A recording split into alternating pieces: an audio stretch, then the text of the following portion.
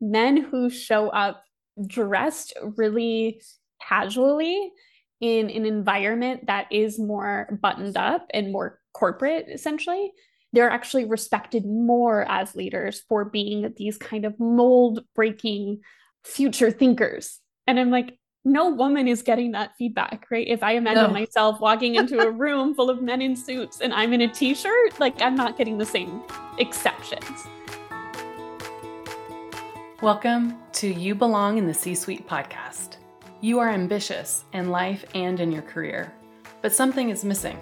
You want to bring more of your passion to what you do. Because let's be honest, you pour a ton into your work, and it needs to mean more. I'm your host, Laura Eigel. I'm a mom, wife, PhD, coach, advocate, introvert, and indoor rowing fanatic. I'm passionate about living a life that's in line with my values. We'll give you the actionable tips and tools you need to lead with your values, make a difference, and have career success. The world needs more diversity and authenticity in the top jobs at organizations. Your leadership belongs there. You belong in the C-Suite.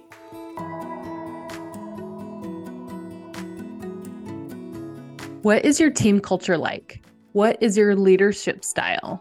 How do you make decisions? These are all questions my client was recently asked. These questions came from different people, their current team, people who they were interviewing, who wanted to work for them, even their mentee. They all wanted to know, what's it like to work for you, to learn from you? And when I started working with this client, they had some generic answers that they could speak to each of these questions, but sometimes they weren't as confident in their answers as they'd like to be. Now, they're able to confidently describe, with examples, the cultures of their team, their leadership style, and how they make decisions, aligned to what's important to them by describing their values, how they model those values, and how they reward and recognize those behaviors. Can you answer those questions for yourself? Let's dig into these together. Join us in the Catch Crew, a place to grow your career intentionally, to get the skills to intentionally grow your career and your teams through your own leadership. When you join, you get instant access to team building tools, including Values First, the course, a video-based course that highlights the most important exercises from my book, Values First. You get the tools you need to build the life, career, and team culture that you want. Go to thecatchgroup.com/catchcrew. That's thecatchgroup.com/catchcrew. Welcome to this week's episode of the You Belong in the C-Suite podcast. I'm excited to welcome our guest, Laura Weldy. Laura is a women's leadership and career success coach and an unapologetic champion for women seeking to build a career and life they love. After struggling with burnout, imposter syndrome, and glass ceilings in her own career, Laura decided to eliminate these issues for other career women.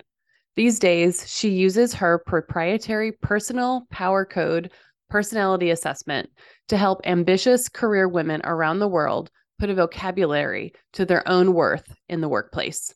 She pairs this with her expertise as a masterful, certified coach and NLP practitioner to create customized roadmaps for her clients to go from overlooked and overworked in the pre-suite to celebrated and confident in the C-suite as intuitive and authentic leaders. I loved connecting with Laura. I was introduced to her a few years ago, and we've connected and shared our passion as coaches at developing women to success in the workplace. So I'm excited to have her as a guest today. And we talk mostly about executive presence. Executive presence. When I hear that term, I immediately want to roll my eyes. It is a huge umbrella term in leadership development. So Laura and I really broke down the term, what it means, what it doesn't mean, how to receive feedback on executive presence, how to give better feedback on executive presence, and all the biases around gender and this umbrella term of executive presence. We also talked about Laura's framework, the personal power code, and specifically about 3 types of influence. And we even related it to the popular show Ted Lasso. So make sure that you listen until the end to hear those. This was one of those conversations that we could have kept talking and diving in deeper, and I'm really excited to share it with you. Let's get started.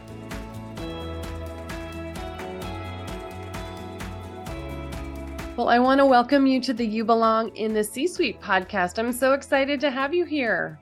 Thank you. I'm so excited to be here. I always think about this podcast and think about you when I think about other coaches that I admire. So happy to be here. Yeah, I love that we connected early days. Mm-hmm. And when I started my coaching business, you were nice enough to jump on the call with me and just kind of talk shop. And it's just been so fun to support each other and just Yeah. see what each other are doing. And it's Yeah. been awesome just to have an internet friend coach. So thank Yeah. you.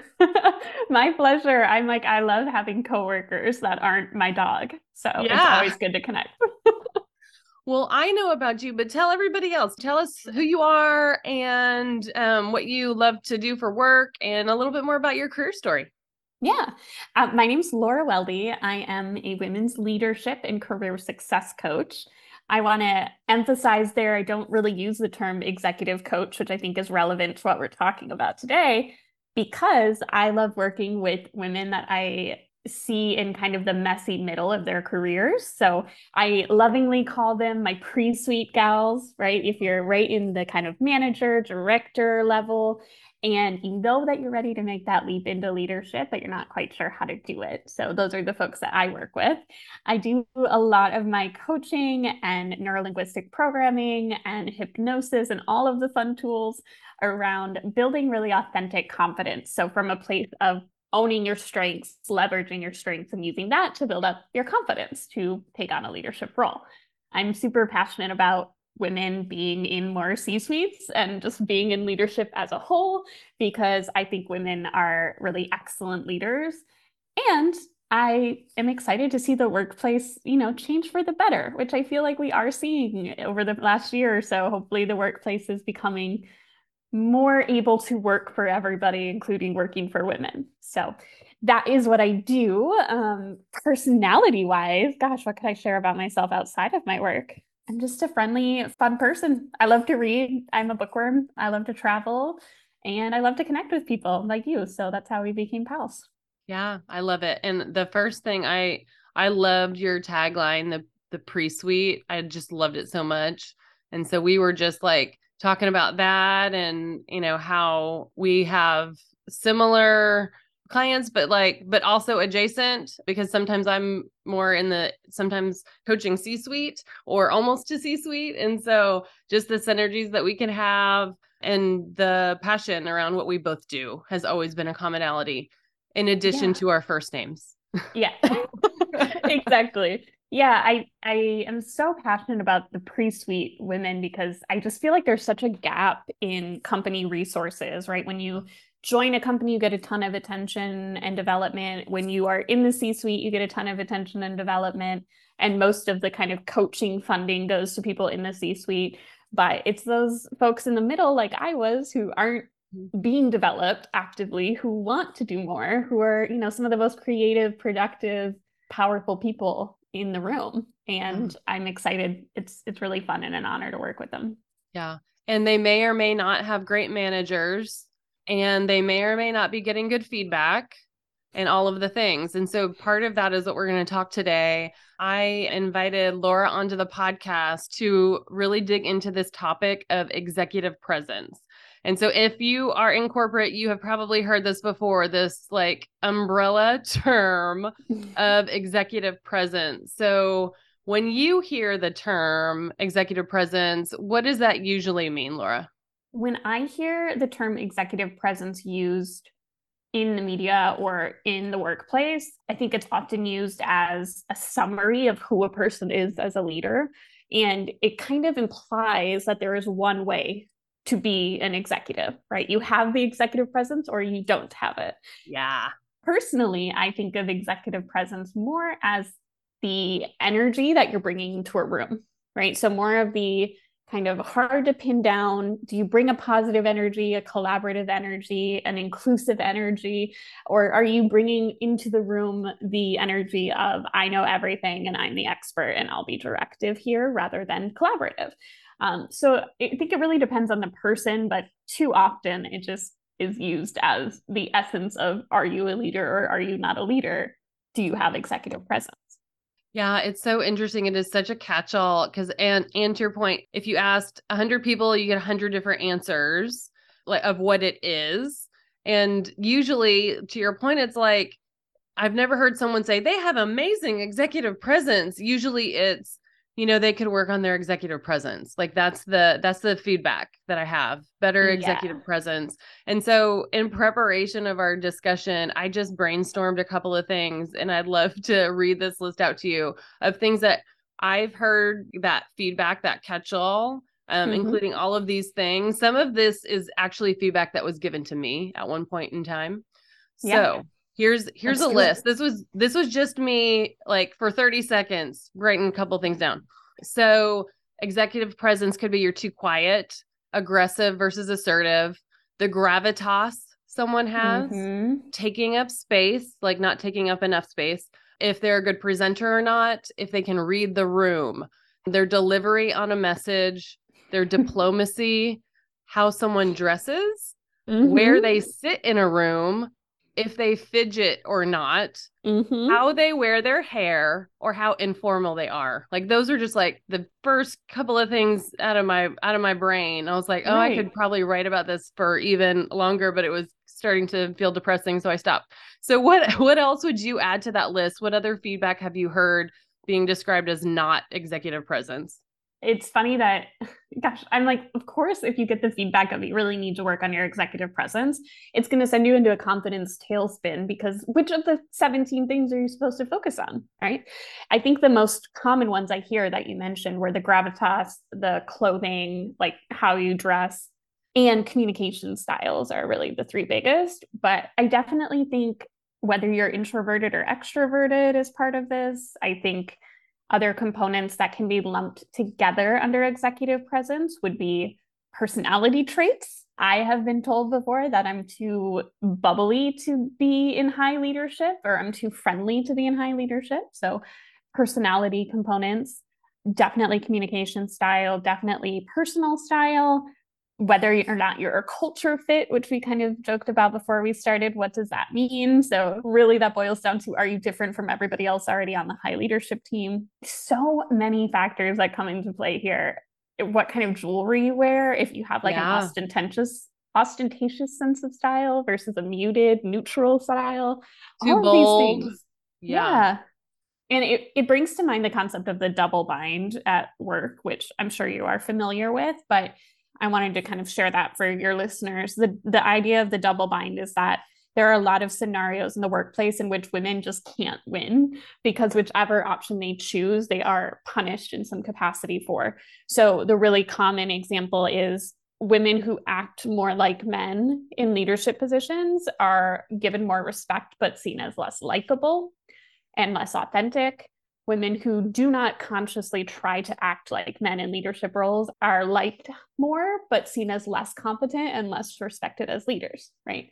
So, this is everything that goes into executive presence. If you think about the things women feel judged for at work, appearance is a huge part of that.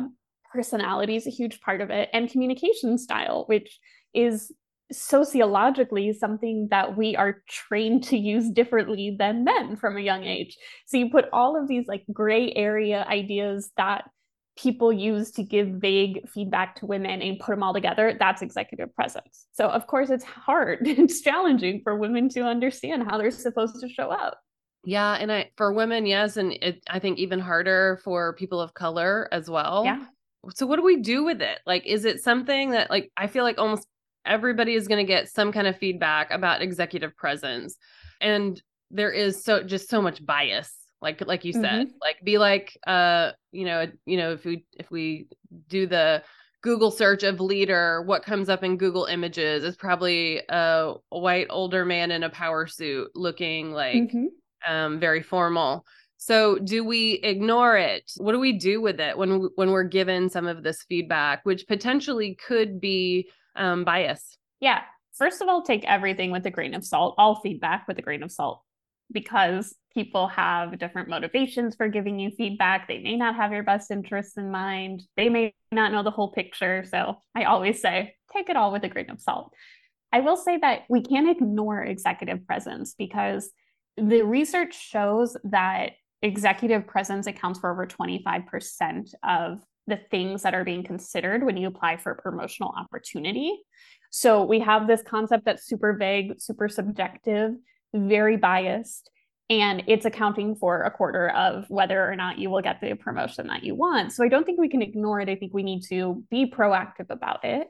But I think that the way that we do it is through developing a more comprehensive personal brand overall, rather than letting somebody tell us who we are through the lens of executive presence.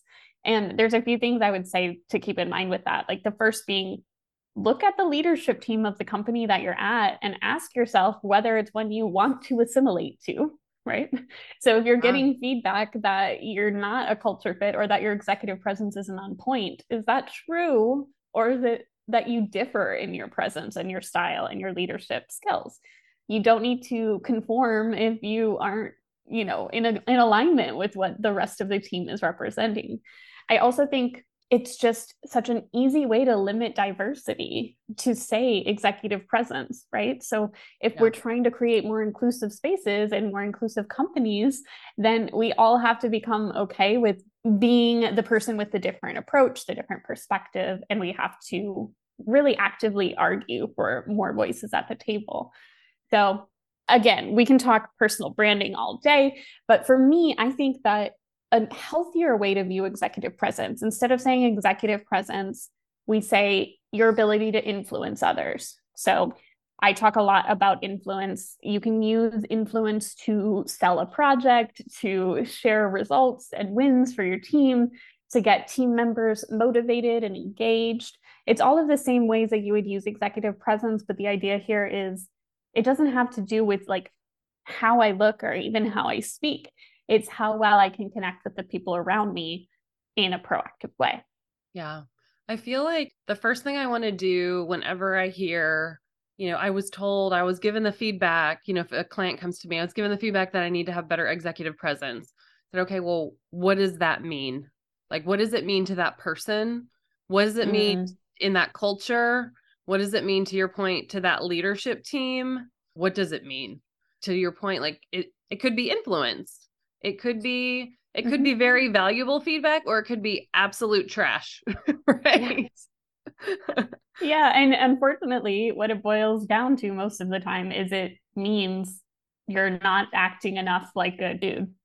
Yeah, you might not be acting enough like the other men here, is sometimes what it boils down to. Yeah. Yeah, because leadership has long been an arena dominated by men. And when you look at the leadership qualities that tend to get the most praise, they're really masculine traits, like being very outspoken, very loud, being very gregarious and friendly, and all of these extroverted qualities. They tend to be really masculine. So a lot of times, if they're telling you you don't have executive presence, it's, is it that I'm not a powerful person, or is it that you don't have a diverse group of powerful individuals on your leadership team?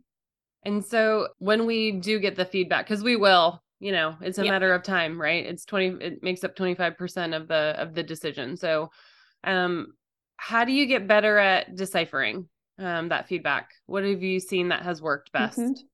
I like to ask for examples. I would like to say something like, can you give me a specific example of when that was a problem for me? Or can you think of a specific time when you noticed that thing happening? If you think that I'm too bubbly or too friendly for leadership, can you tell me why that's a disservice to the leadership position, or why that would be a problem to address, right? It will definitely tell you immediately whether it's real feedback or vague feedback that they're just giving you for the sake of giving you feedback, because they won't be able to think of anything if that's the case. But it also will get them thinking about, am I holding this person to the same standards I do everybody else, or am I holding them to an exceptional set of standards? So that would be my recommendation. And then I always say too, one voice is not the megaphone that you think it is. So one person giving you feedback on your executive presence, okay, well, you can accept that graciously, like, thank you so much for the feedback, and move on. If you're hearing the same feedback multiple times from different people at different levels, that might be worth considering. Okay, in what ways am I not showing up as my most powerful self at work, and what might I want to shift to do that in a different way.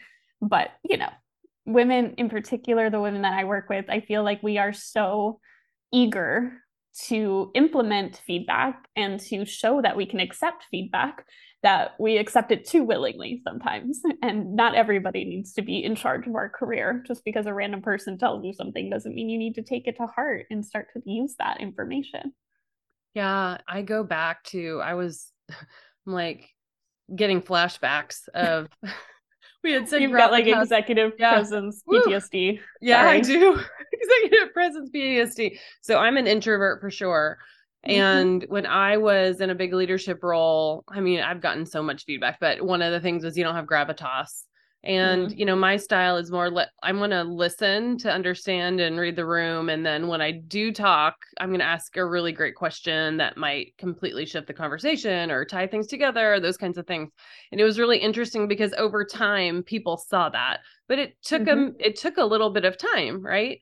To show up consistently in that way. And over time I felt like I did have gravitas. And at the end of the day, it was more than one person, but in a room full of very extroverted people. And I made the cognizant choice to say, I can't, I'm not going to be an extrovert in this room. It's literally Mm-hmm. impossible. I'm competing with all these other very extroverted, mostly men, right? And so, but can I show up consistently in the way that I see myself as having gravitas? And what does that look Yeah. like? And how does that become, to your point, part of my personal brand? And I started telling people, like, this is how I think. This is how, like, so that they could connect the two. It wasn't like, okay, she's not talking, so she doesn't have an opinion. She's Mm. thinking, and she'll give us her opinion, and it will be a good one when she's ready Yeah. or when she sees the data that she needs to see, that kind of thing. So it's almost like I had to tell them what I was doing, and then they saw that, oh yes, okay, I understand. This is in she's just in doing it in a different way, right? It took a Yeah. while though, and I almost didn't have the patience, to be honest. Yeah. Well, and that's why personal branding, that's what it boils down to for me is workplaces are full of people. People are gossipy, people have opinions, people want to put you into a box or label you. So your story is always being told.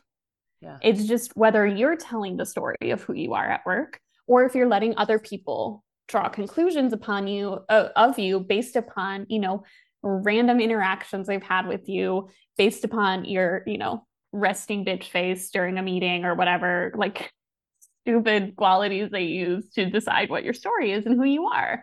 So I do think it is about telling people. We can't assume that they know what we're doing. So we do have to tell the story of, yeah, I am more thoughtful and intentional when I chime into meetings, but I am paying attention. I'm thinking. I'm somebody who's a reclusive processor, which is something that I cover in the personal power code, is how you take in information and what you do with it, right? So if you are reclusive, let people know when to expect the decision from you or when to expect the feedback from you. And it does take a little bit of time, but I think that I had two thoughts here, which were, I'm like, we could talk for days about this I topic. know. I know. The first one was men get praised when they are the exception when it comes to leadership, right? I was reading this article recently about it was a research study on appearance, and it was basically saying that men who show up dressed really casually in an environment that is more buttoned up and more corporate, essentially, they're actually respected more as leaders for being these kind of mold breaking future thinkers. And I'm like, no woman is getting that feedback, right? If I imagine No. myself walking into a room full of men in suits and I'm in a t-shirt, like I'm not getting the same exceptions. So there's that component to think about. But also when we're thinking about just telling our story, if we don't know what our intention is and we don't know the kind of executive presence or personal brand we want to project, we're not telling that story proactively. So much of personal branding as a whole is just you taking the time to reflect back on, how do I want to show up? How could I demonstrate my values? How can I really clearly and repeatedly communicate the values with my words so that people Yes. know exactly the story that we're following here. And it gets me really riled up when workplaces are committed to gaslighting women into believing that the traits that they have that are so valuable aren't valuable, right? We see Yes. women really go out of their way to make company culture, to communicate well with their teams. I think a lot of women are excellent communicators, and I still get so many women who come to me and say I need to work on my communication skills because they've been taught that their style is not the right way, or being gaslit into thinking that people management isn't as valuable as technical skills, right? So that led to, which I'm sure we'll touch on in a bit, the personal power code. But it was my kind of rebellious act of women are out here saving workplaces left and right, doing incredible work, and at the same time believing they are not enough because they're being told they should act like a man. I mean, that was my literal feedback in one of my first jobs was you need to act more like the men in the room. Mm. What is more discouraging than that? I love that you just said women are out there saving cultures. And I almost feel like sometimes of course, to their own detriment. So the burnout, the doing all the things, taking the notes, doing the parties, and changing cultures, the little things, the big things. And this idea of people leadership and those skills that are not as praised, it just kills me because it's more important the higher you are in an organization. It is more important Yeah. because you can get results in lots of different ways, but if you can't get them through people, or if you're not living your values or the company's values, then why are we here? So I Right. feel like, I know we're like preaching to the choir, you and me, I'm like, but getting this is together. my soapbox. I I'll try to know, I rein it know. in, but Same. But I really love what you said in terms of you consistently, not only in words, in the narrative that you say about yourself and your brand, but also in your consistent actions, because I still think about other leaders who they say all the things, but then they are still doing inconsistent actions also. But it's how do you build that personal brand so that that's what you're known for? You're literally telling people who you are all the time. All the time you're telling people. And that's what I did in my C-suite role. I was like, my name's Laura and I have these values. Everybody knew them. They knew what it meant to me, and you could not shut me up about talking about them. Thus, where I am now, and now I'm teaching other people to do the same thing, but it's telling people who you are. Yeah, you have to say it till you're annoyed by it, right? I mean, Totally. beyond that, because people Beyond. aren't always listening. We have short attention spans. And I think this is actually a great thing. Most of us are really lazy, right? So if you tell us who you are, unless you disprove that, we believe it. But if you don't tell us who you are, then we're going to be lazy and assume who you are based on the few interactions we've had, right? So acknowledge that people are kind of going to accept things at face value, tell them who you are, and then make sure that your actions really back that up, and you'll earn people's respect for sure.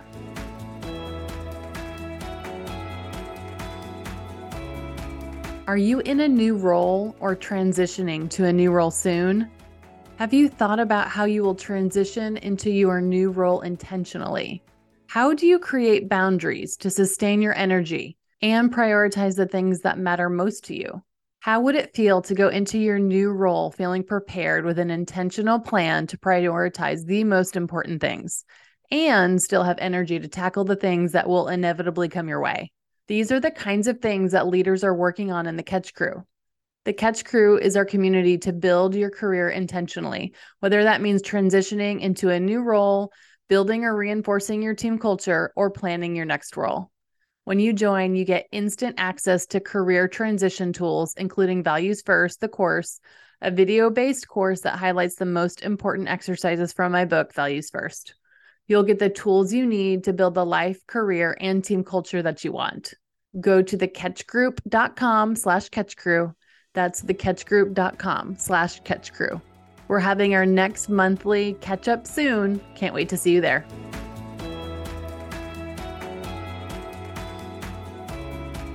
we've talked a bit about like receiving that feedback. What about how can we get better at giving feedback to people around the ideas of executive presence? As a coach, I'm biased. I like to approach everything from a coaching perspective, but I really encourage the women leaders that I work with to give this kind of feedback in the moment. Don't wait, don't save all of your feedback for an annual review, right? Give it in the moment. And what you would do is, after a meeting or something where you felt like somebody could have really stepped up their executive presence in some way, pull them aside. And I always come at this from a place of collaboration, like first state, hey, I'm on your team, some version of this, right? I know you have a promotion in mind in the coming 6 months. I noticed something in the meeting that I think we could leverage better. And I was curious if you're open to it. So you're always getting their consent, right? And then you're giving them the feedback of, I think if you showed up this way, or if you said this thing differently, or if you did this thing, people will be more receptive, you'll come across more powerfully, etc. So really communicating you're on their team, giving them the specific bit of feedback and why you think it's important that they take that feedback, and then what the end result is going to be. I think at the end, you're going to be seen as a more authentic presenter. I think you'll win more people over. I think you'll whatever. I love that advice. The timeliness is so key. The specificity, right, too, and what the behavior actually is. I love the consent piece too. And that opening is so important to your point. It's like, I'm on your team, or I want you to succeed. Like, this is the intent kind of behind it. And I always also love at different points to ask for feedback, to know that it's, one, I'm not going to just be a one direction street, like, and dumping feedback on you. And then like really thinking about, if I'm giving feedback for opportunity, when was the last time I did it in a positive way too? So just like you did for the opportunity, it's like, when was the last time I said more than, that was a great job in that meeting? Like, well, why? I'll give very specific feedback. Like, oh my goodness, I'm so glad that you asked Jim for his opinion, because it showed that you cared about what the customer thought, because blah, blah, blah, blah, blah, whatever. And so I don't think we're doing that enough either. I think it feels very kind of glossed over sometimes. Yeah, I think when people come to me and they say, I'm having communication challenges, or I really struggle with giving feedback, my immediate request of them is to start talking to their people more, right? When you hold back because you're afraid of your feedback being taken negatively, it makes every time you give somebody feedback feel so much heavier and scarier because it's infrequent. So if you can make a point of giving feedback constantly / consistently, that's both negative and positive, it takes the emotional charge out of the experience for your people, because they're not immediately tense and afraid when you say that you have feedback for them. So I agree. And I don't think there's such a thing as like over acknowledging a team member. I think sometimes people think that's like inauthentic, or that it creates this toxic positivity. But I think people just need to know that they're on the right track way more than we think they need to know. Yeah, absolutely. And I love that you mentioned the more you do it, it becomes less charged. It's almost like building this culture of feedback within your team.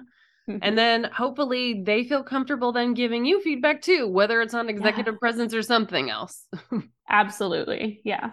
So we've talked a bunch about executive presence, but where do you think that kind of fits into kind of, if you think about growing your career, going from pre-suite to C-suite, how important is executive presence kind of in the overall leadership development, like priorities? Like, is it everything? Is it a piece of it? What do you think? Yeah, it's an important piece, but it's a piece. So when I first started my leadership coaching business, I did this little experiment. I took a bunch of women out to coffee. So women who were in, high positions within their company, they were in that pre-suite season. I asked them out for coffee and I asked them, why do you think you're not at the place in your career that you want to be? And the number one thing I heard from all of these women was, I don't have an advocate in the workplace. So this idea that without the kind of white knight to ride in and argue their behalf on, in a closed room setting, that they weren't going to get to where they wanted to go, which I totally get because sponsorship and mentorship both can be really powerful. Yeah. But what I was realizing through the rest of the conversations was that a lot of women don't have the vocabulary to talk about the gifts that they're bringing to the table as leaders. And they have to argue for why those things are so valuable and so important if they're different from what the company's expecting, right? So I set out trying to create a system to help women do that, to help them, see past the gaslighting, see past the kind of passive approach of, I'm just going to wait to be noticed and then they'll talk me up, to here's what I'm really, really good at. And here's why that makes a leader a stronger leader. And here's what I plan to do with it. So the pieces of that being, number one, executive presence, which I call influence. So your ability to influence the people around you. There are 3 types of that, which I can come back to in a second. But we've got your ability to influence people, how you intake information when we're in a society of constant information overload, right? What do you do with information that's coming at you, which we kind of touched on earlier, and how do you make decisions around that quickly and effectively? What motivates you and engages you to do your best work so that you can leverage that to get all of your work done, right? What is your style of creativity? I think creativity is probably one of the biggest things that set leaders apart from managers, is your ability to look at a project creatively, to innovate a system, to innovate a process versus just following the norm. And then the last piece is what I call impact desire, which is, how do you want to change the lives and careers of the people around you? A lot of women tend to default to doing all of the things. So trying to mentor, trying to run the ERG, trying to do thought leadership, trying to do every single coffee date that's asked of them. And it spreads us too thin. So that component is, how can I reach the most people with the most impact?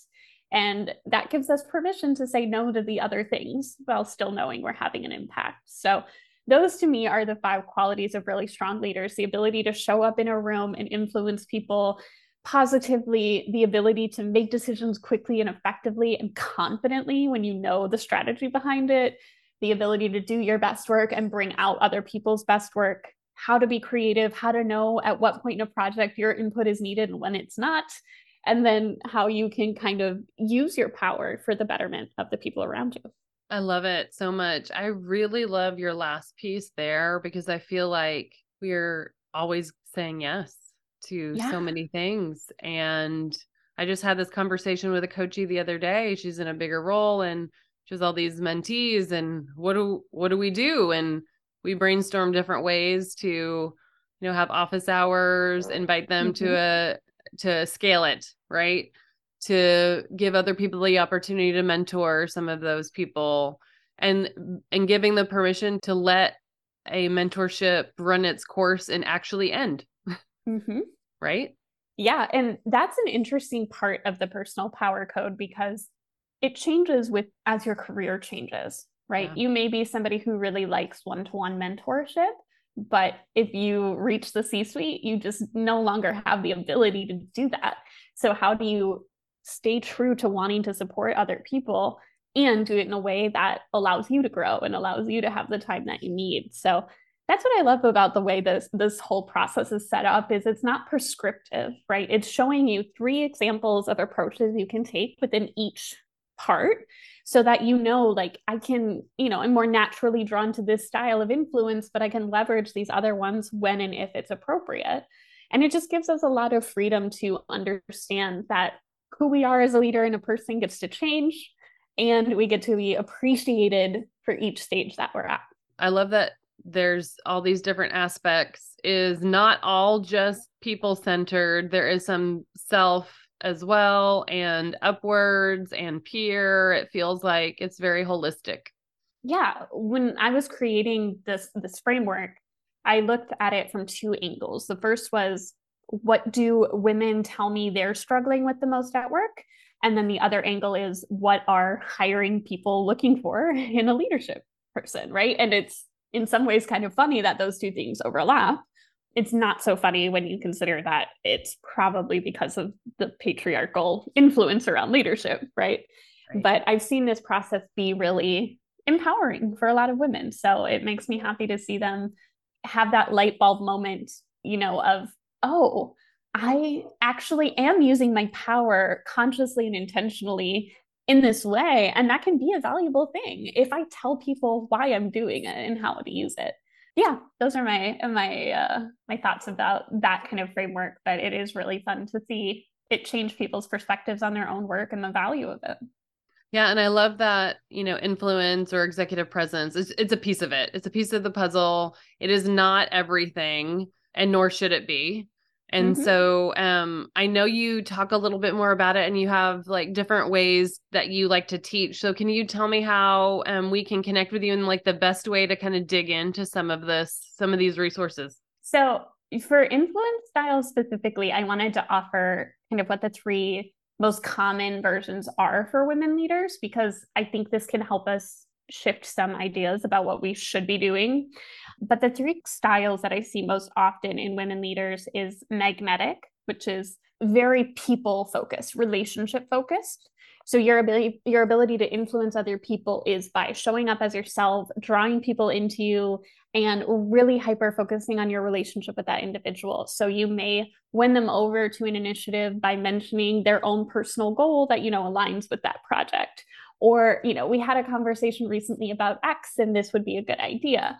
So magnetic style leadership or magnetic influence is probably the most commonly accepted type.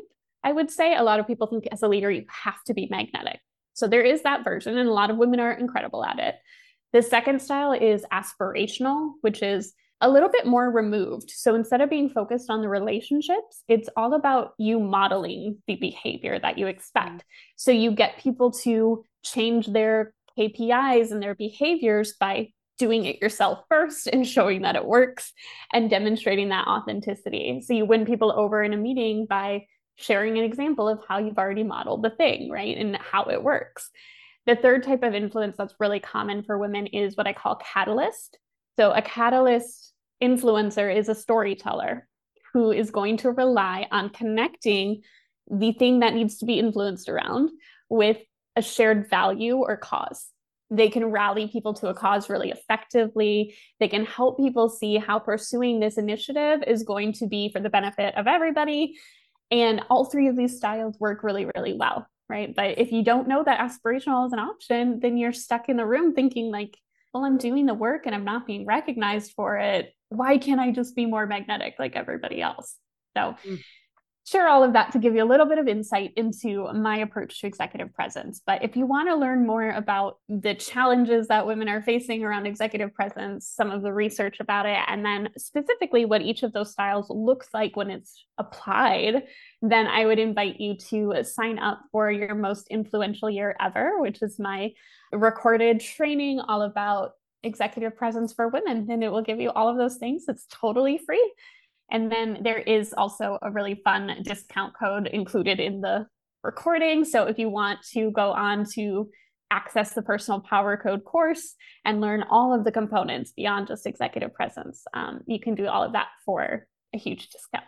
Awesome. I love it. I want to dig into those three because I can see different parts of my clients and myself in all of those. Like you said, Mm-hmm. like it's almost like which one is your go-to, but then how do you use the others too, or the combinations of either? I'm Yeah. kind of obsessed with the middle one, the modeling Yeah. one. I love that so much. Yeah. That's my style for sure, the aspirational. And I think for a lot of introverts, they relate to aspirational too. But it can be so powerful, right? I use a lot of examples from the show Ted Lasso in my Uh-huh. training. Yeah. Are you a Ted Lasso fan? We are. Yeah, we Okay, are. yeah. So I always tell people like magnetic is like Ted, right? Mm. He is building those relationships one to one with people, and that connection is his currency to influence people. Aspirational, I think of as Hannah, Mm. who owns the club. Yeah. She looks like such a boss. She acts like a boss. She's inspiring. She's not maybe making as many one-to-one connections, but she really is true to her values in everything that she does, and that builds trust with the people around her. The challenge for that style can be that sometimes that trust is a little more fickle because it's not built on the one-to-one relationship. So she has to be really intentional about modeling it over and over and over again. Mm-hmm. And then the catalyst is Roy. So he has this ability to call everybody on the team together. We're going to do this together. We're going to fight. We're going to create the win that we need. And it's just cool to see so many different powerful leaders and so many different styles. No, I love it. I love a good reference to a popular show. Love it. Really good. Well, Laura, I love hanging out with you. Thank you so much for joining us today. And we're going to put all of those links in the show notes so that people can connect with you. And what's the best place to find you and connect just to hear more about you? Yeah, I'm on Instagram at Laura Weldy and on LinkedIn as well. Awesome. We'll link those in the show notes too. Thank you so much for hanging out with us today. Thank you for having me. My pleasure.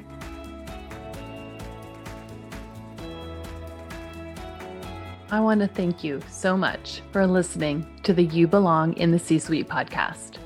If you are enjoying this content, please remember to rate and review on Apple Podcasts. By leaving a review, you are helping others find this content. We will be featuring 5-star reviews on air in upcoming episodes. Editing and support for the podcast is done by S&E Podcast Management. To get more tips and tools to help you live a life guided by your values, go to thecatchgroup.com. Keep your boundaries and take care.